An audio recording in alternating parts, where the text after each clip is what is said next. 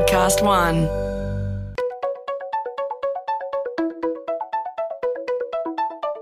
Hi, this is Paul McIntyre. Welcome to the MI3 Audio Edition. I've been a business journalist for 25 years covering the marketing, media, agency and tech sectors. In this series, we talk to industry leaders about the global and local developments that you need to be across this week. Well, we've been talking about this for a while, and we've got the WPP CEO Jens Monsees is with us today, and we've got a lot to cover. Jens landed about a year ago from Germany to transform the listed Australian and New Zealand business, which is part owned by WPP globally.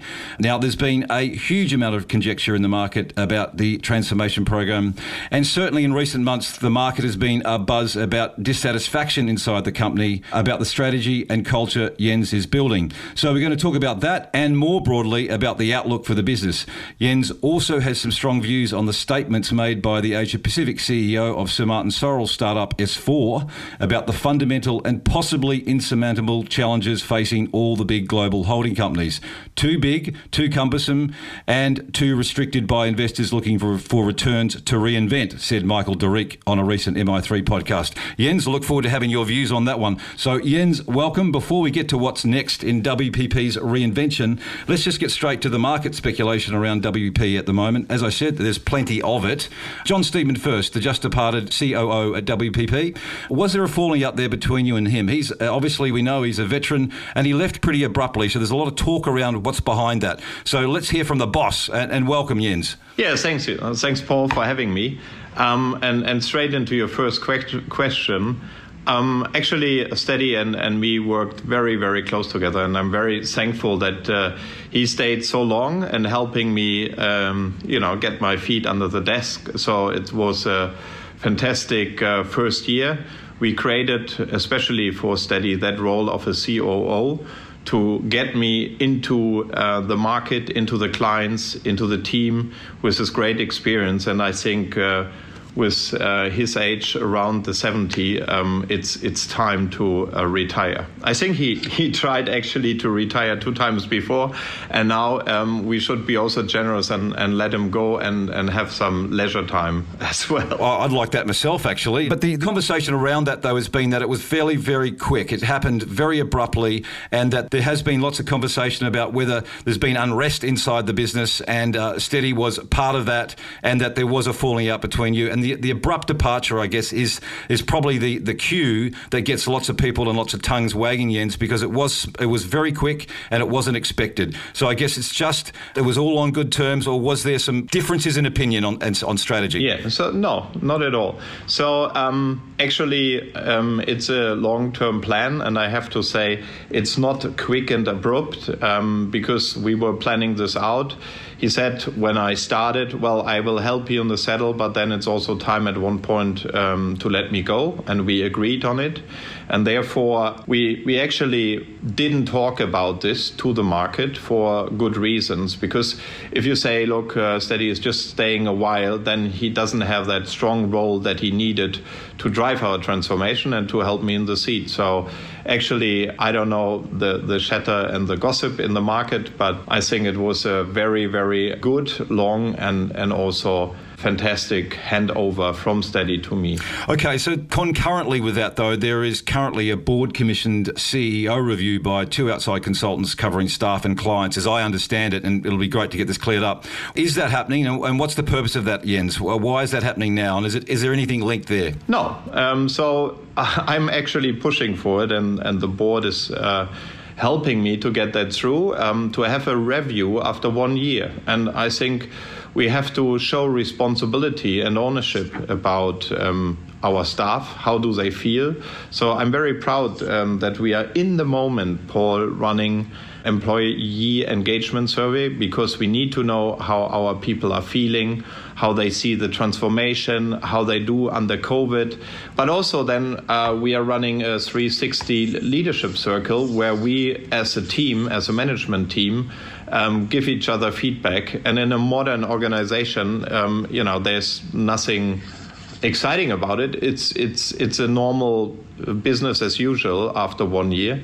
And the last thing is our clients. So in my strategy that I put out beginning of the year, we put clients first, and a review of where we stand, an NPS score, how our clients are looking at us, is very important to me and to the business, and where we can improve. And therefore, we want to have some unfiltered statements. And how you do it, you take a neutral third party in to ask about the clients and to give feedback to our leaders, and to see also if there is any room for improvement towards our staff in a very difficult year. So, it's obviously in Australia always a lot of gossip in the market, but I'm very happy that we are currently running the management review after 1 year in clients and people. And also, at the end of the day, our investors need to be informed how we are driving our transformation, what we achieved, and where we're still working on. Well, there's a lot, as you say, you've got a lot on, and you're shaking lots of things up. When you talk about sort of asking the market and employees about improvements, what's your hunch there? What, if you look back the last 12 months, or where you're going, where is there some improvements to be made, do you think? What are you sensing? Well, I think there's a lot. We are in a global pandemic, Paul, and so from one day to the other, our team was so agile and flexible, taking all their work and working from home. 98% of the people are working from home, and especially for creative business, that creative ideas are coming into a room where workshops are a big part of our business, and idea generation. We moved that all quickly to Zoom, and now I think it's a moment where we have it all under control, and where we actually show very good results in a very tough year. So there's a time to reflect and to say, hey team, what went well, where we can improve, what do you need from us in the future, and actually also thinking about post-pandemic era. Do we all come back to the office? Probably not, because some of our employees say, hey, Jens, actually working 1 day from home is great. So I can save my 2 hours commute in the morning and in the evening. So we are listening carefully in what our staff really wants from us. And my internal goal is to be the best employer in our industry. I'm very, very proud what the team has achieved, and also what was done by the brands to continue to serve our clients. So that's the people side. I guess on the leadership side, there is a lot of talk in the market, and this is, you've already mentioned it, Australia is pretty good at this stuff, speculation, Jens, but there's a lot of talk in the market about internal tension at WPP over what and how you're going about the transforming the business. No argument is needed. I don't think many people argue that, but to the point that a vast majority of WPP business unit leaders are said, at least, to be questioning the structure and culture. Now, as we said, the Australian market's good at speculative stuff, but it does keep coming up, and I've heard it for months, and you go, no, put it aside. But it is carrying particular heat right now, Jens. So why is that? What is going on that is driving this? Is there tension in the leadership ranks? What is going on there? There is for sure the need to change, and everybody is acknowledging and buying into it. Then the question is, Paul, what is the right direction we are heading? And what is the future role of our campuses, our brands, our different solution space? And there's no silver bullet. There's not one answer.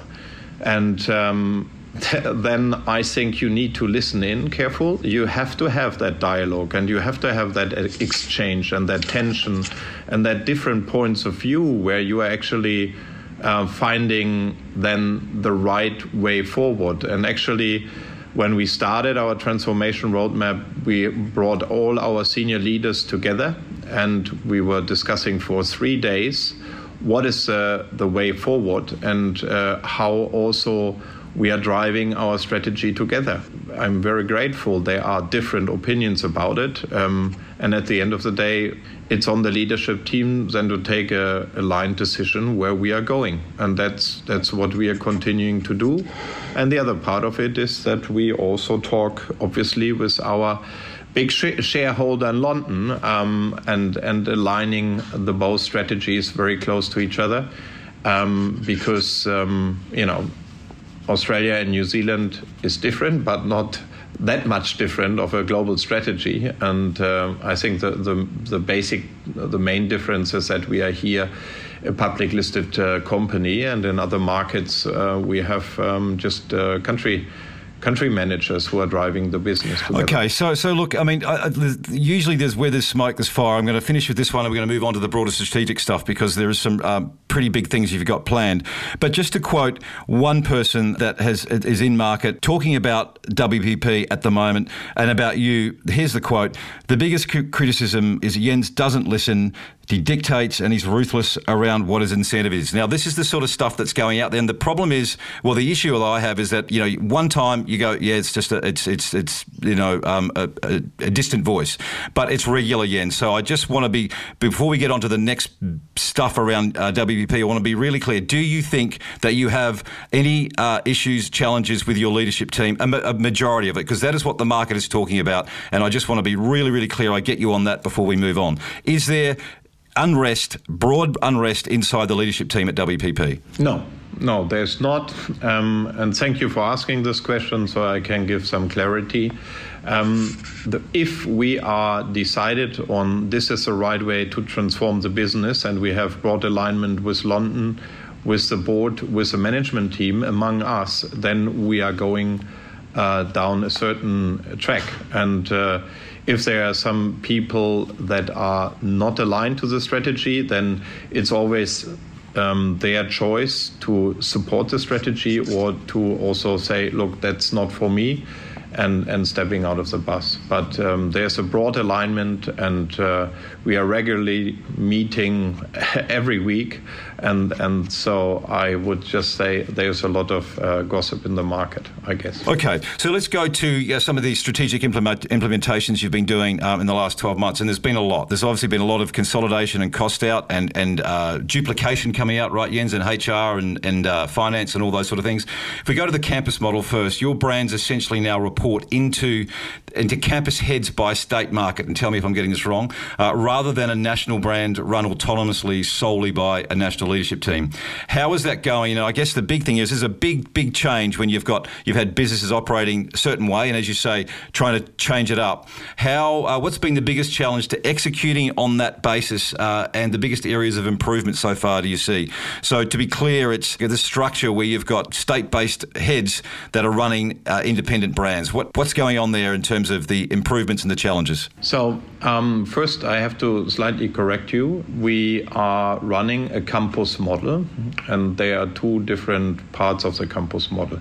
One is location. So in the past, we had a lot of different brands sitting in different areas. In Sydney, in Melbourne, and in all of the other offices that we were running. From my point of view, in a digital connected world, you cannot be disconnected. So one big driver of our campus strategy was bringing our people, our offices closer together, collaborate more, understand more of the overall solution space that we can bring to our clients. And actually also every study shows proximity is helping to collaborate between the brands and understanding the other brands and the solutions better. And if you think about the great opportunity that we have with being by far the biggest footprint in our industry, with 1,500 active clients, if you think about what these clients, what the needs of their clients are, that means PR, crisis management, it means media, it means programmatic, it means creative, it means technology, it means data strategies.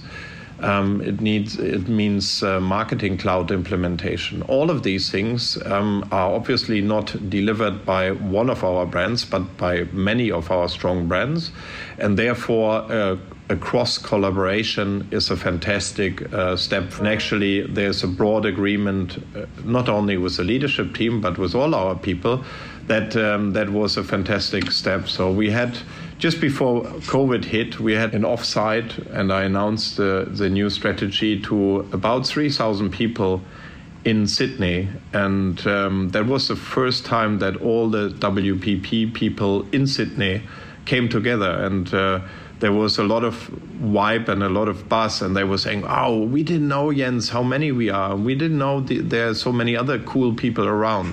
So that's one part of the campus model, and we will keep it like this. So there's no change of P&Ls or no mix of brands, but there's a very strong WPP platform where our brands can flourish on.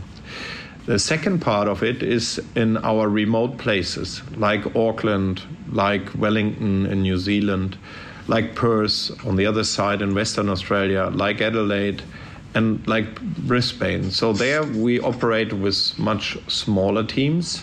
Also, all our brands are active in these areas.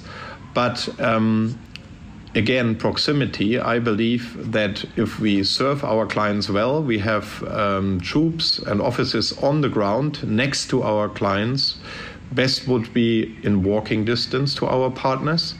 And then whatever they need, whatever is best for their business to drive their growth and to be connected to their users, shoppers, consumers, customers, we need to offer them. And we can by actually having in these remote offices, in these smaller cities, one office, but also one P&L. And that allows us to have a full agility across the brand. So maybe we have a very strong person with social media sitting underneath, let's say, VML Y&R. But there's maybe a client in Wunderman Thompson who need exactly that expertise right now for a project. And then in the new model, we are allowing people to work in a different brand, cross-brand, and helping that client with that particular skill and task. That model is not valid, so that's the correction for Melbourne and for Sydney, but in the smaller market it is valid, and it's actually already carrying some fruit. So one example of it, Paul, is last year in New Zealand we were loss-making because every brand was operating in a silo, in a different office, as I stated. And now they're working together, and we are actually very proud in 2020, in a COVID year, with a lot of pressure on our top line, we could show that this model is showing profitable growth in these areas. Okay, so that this campus model, in terms of the way, the purity of it, you're talking about, not in Sydney and Melbourne, which are clearly the big markets. Is there intent to go there, Jens, in terms of campus for those markets? No, we will go into one office because the people like the collaboration, the clients like the collaboration, but we will not bring it under one P&L. We have strong independent brands offering different solutions, and I think it's in our strategy stated clients first. It's on the client to what door they come, into what brand they tap, into what capabilities they are looking for, and we can deliver whatever the clients are asking all across the end-to-end customer journey of our clients. Okay, so that's Sydney and Melbourne remain separate and brand-based. The other state campuses, are there operational challenges there in terms of the national leadership and the direction that national leadership may have for a brand versus the state-based campus leaders, where, to your point, it's about maybe what the clients want? So is there some crossover and weaving going on? Yeah, so the clients first strategy that we introduced means that we serve our clients with our capabilities across all brands.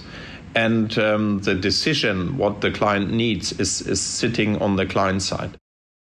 Interesting, Jens, around brands. There's a big global conversation right now about obviously how comms companies are structured. In your view, a multi-brand model like WPP has today, what's better? Is it that, or is it the consulting style sort of matrix approach where there's essentially one brand but lots of deep capabilities within it? Because you want to go more to consulting as well. So I'm just wondering what the structure looks like and your sense around brands, the agency brands that you own, that WPP owns, versus a sort of a more broader offering like you're talking about, which is under a WPP brand. No, it's not. So from my point of view, WPP is a very strong platform where our brands can flourish on, but the brands are holding the client relations. And that's, I think, a very strong pillar of our strategy and our philosophy.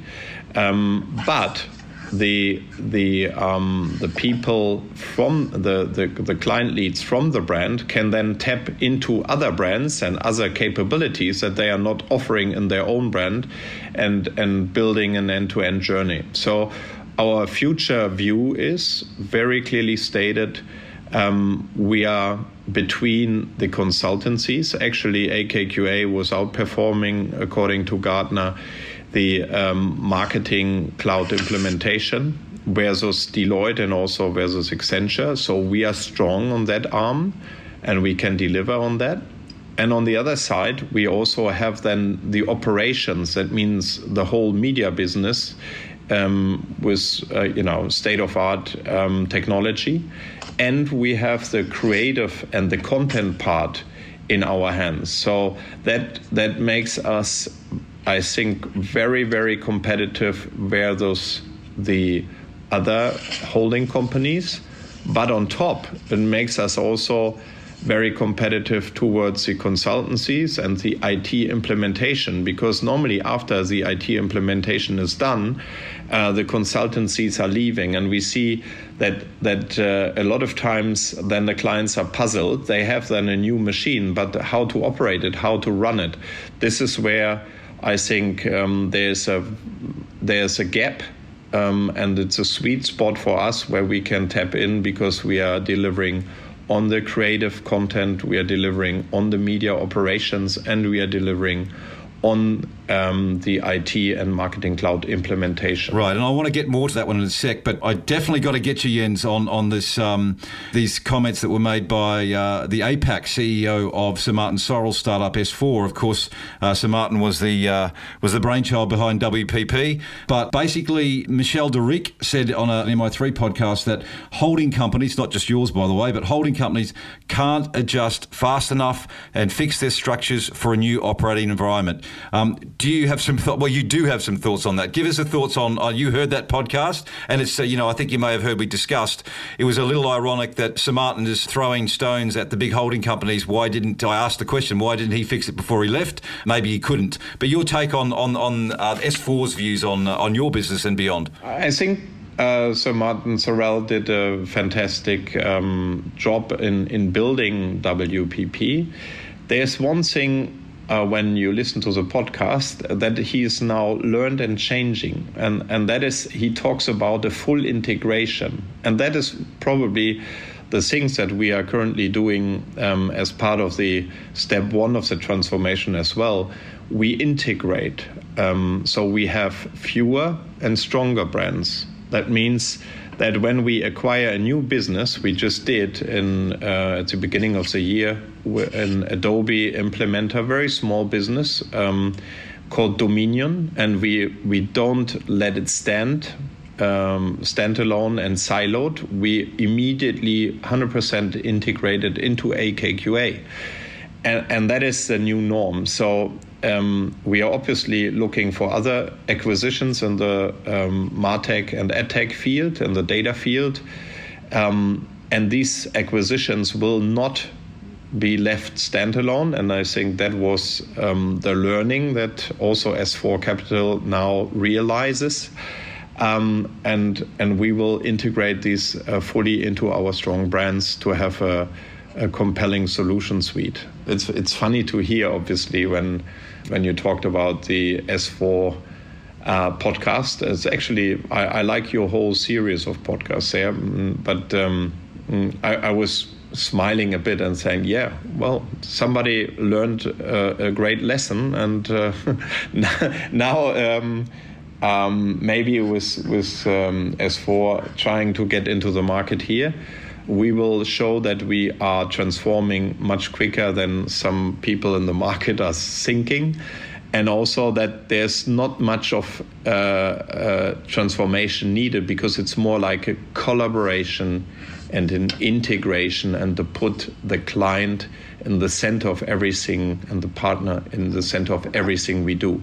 And nobody can do that better than we can do it. So Jens, the point that Michel de Rijk made, though, is that the holding companies are too big, too cumbersome and too restricted by investors. Because when I asked him why didn't Martin Sorrell do this himself at WPP, he essentially acknowledged that perhaps to shake it up and transform was too challenging for investors to see what's next. So that's the big point. And S4, to your point, structured, you're trying to do the same thing.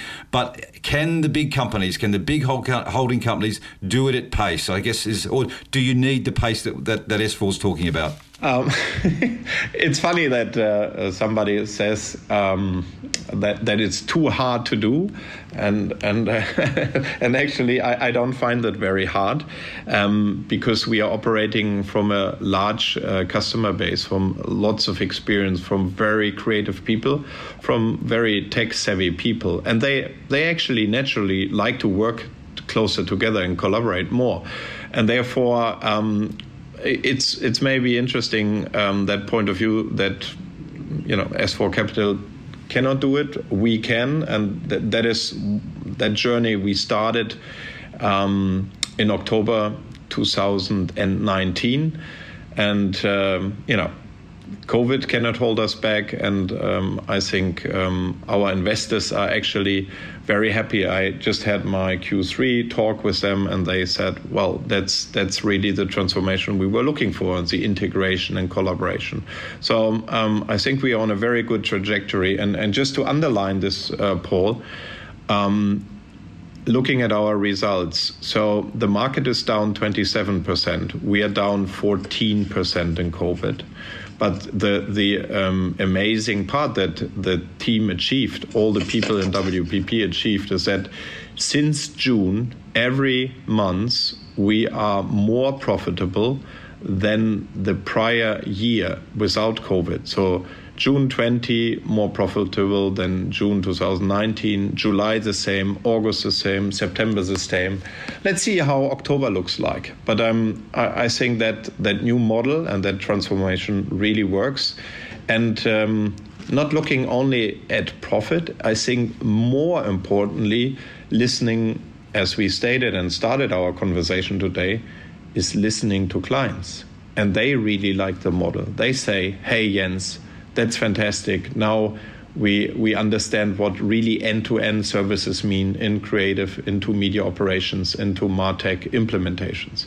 And that is such a great feedback. I mean, one of the greatest brands of Australia, like Bunnings, we were running the whole e-commerce journey in COVID times. Our people were basically working Saturday and Sunday to make it happen. And that case study is amazing, and we are now talking obviously to other big retailers that are considering to go on a similar journey.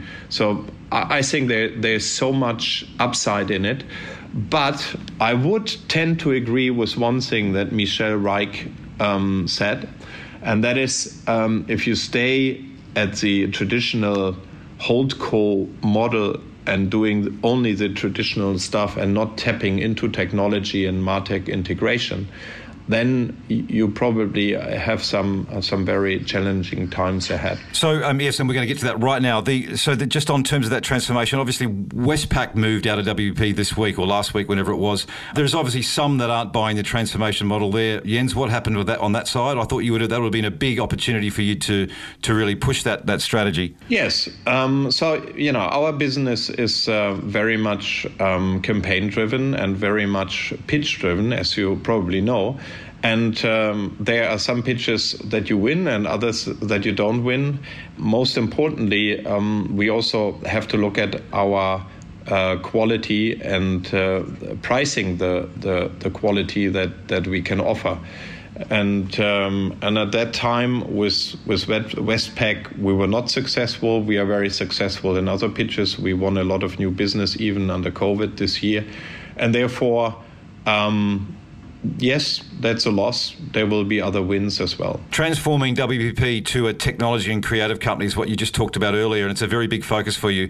We're going to wind up very quickly, but to the creative side first, do you think you need new types of creative talent and capabilities to align with this technology focus you have, or are the current sort of set of creative skill sets and the people you've got the right people? What's your thinking there? We have a very strong talent suite on the creative part. Actually, it's a competitive edge towards the consultancies. So I'm very proud and very happy with our creative force and power that we have. And I would say, Paul, it's not that we need other creative capabilities, but we need to define creative in a totally different way. Creativity for me is not only having a fantastic tagline or a fantastic photo shoot or artwork or TVC. Creativity is also how is the app working? How is the customer interaction on the website working? What do we do with all the data that are sitting in our clients, and what are the creative ideas and the insights that we generate out of it? So I think if we just define creativity and delegate it to some of our creative agencies, that's good, but it's not good enough, because also a coder or a brand experience needs a lot of creativity. So creativity is part of every single project that we are doing all across our strong brands. So how is the contribution, Jens, going from technology and the consulting side in revenue terms? Because I know that's something that you're building out. What are you expecting there from the technology, this new focus on tech, MarTech, and customer experience and integration, all those things? What are you expecting there in the next couple of years, at least, in terms of revenue contribution? Because when you look at your numbers, the vast rump, there's something like 200 million, I think, that sits in the classic traditional agency group. It's still a big beast, right? It's a big driver of WPP's revenues and profits. So when does this play out, the technology side, making up for perhaps what is a mature business in agencies? Yes. So we have three growth areas, growth pillars, aside our strong advertising core and media core. That is e-commerce and commerce, that is technology and data, and that is experience and digital experience. So these three are the growth areas. If you look at Australia and New Zealand in our region, they all grow double digit. And again, numbers are never lying. So when the whole market in the COVID year was down 27%, you can already see with our numbers being slightly impacted by 14%, that the tech play was holding us strong and making us stronger than the overall market. So the addressable market for our company changed rapidly from only the traditional side now to a fantastic experience. You're seeing that in your numbers, Jens. You're seeing revenue uptake from those three areas, whatever the companies they are. And I think we won't get into the detail of the central initiatives, but e-commerce, tech and data, and customer experience, those things offset the downturn in other parts. Is that what you're saying? Yes. Righto, final question for you. Your numbers, revenues are down, as is everyone's. When do you think you'll reach organic growth again, and will it come from acquisitions? I think it's both. It's a combination. We, in the moment, investing heavily in our people and generate new capabilities where we still had some gaps or white spots. That is the organic part of it. The second part is our big customer base of the 1,500 active clients. They need to understand now the digital journeys, the omni-channel parts of their business, the customer interactions on the virtual and physical space. And there is obviously a big growth coming from. And lastly, yes, we are also looking inorganically into some areas where we're investing in. Right, and they'll be integrated into existing units, not standalones. Yes, obviously. Yes. That's the bit or the piece that was missing in the past. And I'm a strong believer of one strong platform, and then differentiated offers in the different brands to our clients. So the shared service functions, HR, IT, finance, that are not differentiated, they are better in one platform. And then there's a fantastic universe of very strong brands that our clients can tap into. Okay, 2021, Jens, 50-50 is the working scenario for the new normal, I think you've said. Is that where you kind of see things settling mid to long term for people in the office, working outside, working from home, remote? Is that kind of where you see it? Well, that's where we started our podcast, Paul. First, we need data, and we need to listen to our employees, what they want and how we can best serve, this is the other listening piece, to our clients. And then we can say what the number is. Currently, if you want to have a first gut feeling, I would say it's a more 25 working from home, 75 working from the office. Why? Because this is where all our creative people come together, and this is where ideas spark. And this is not an ideal scenario if you just sit at your desk in the living room at home and thinking about the creative idea. So I would rather say 25 to 75 and not 50-50. But let's see what the numbers say. Okay, yeah, no, good. That would be very interesting next year. So we started this off the mic saying, I'm looking forward to a summer break. Your summer break, Jens, what does it look like? My summer break, last year we didn't have it because of the bushfires, and I crafted the strategy with the team. And this year I'm very, very happy. I go down to South Australia, which is open. We will visit Kangaroo Island. We also will see our colleagues down in Adelaide, which is fantastic. And I will have a sip of wine in the Barossa Valley. Well, I was going to say, make sure you sample the wine down there. So thanks. Enjoy your break, Jens. Thanks for joining us, and we will no doubt talk in 2021. Yeah, looking forward. Thanks, Paul. MI3 Audio Edition was presented by Paul McIntyre, that's moi, in collaboration with Podcast One Australia. Producer Nick Slater, music by Matt Dwyer. For more episodes, go to podcastone.com.au or search MI3 Audio Edition on Apple Podcasts and hit the subscribe button.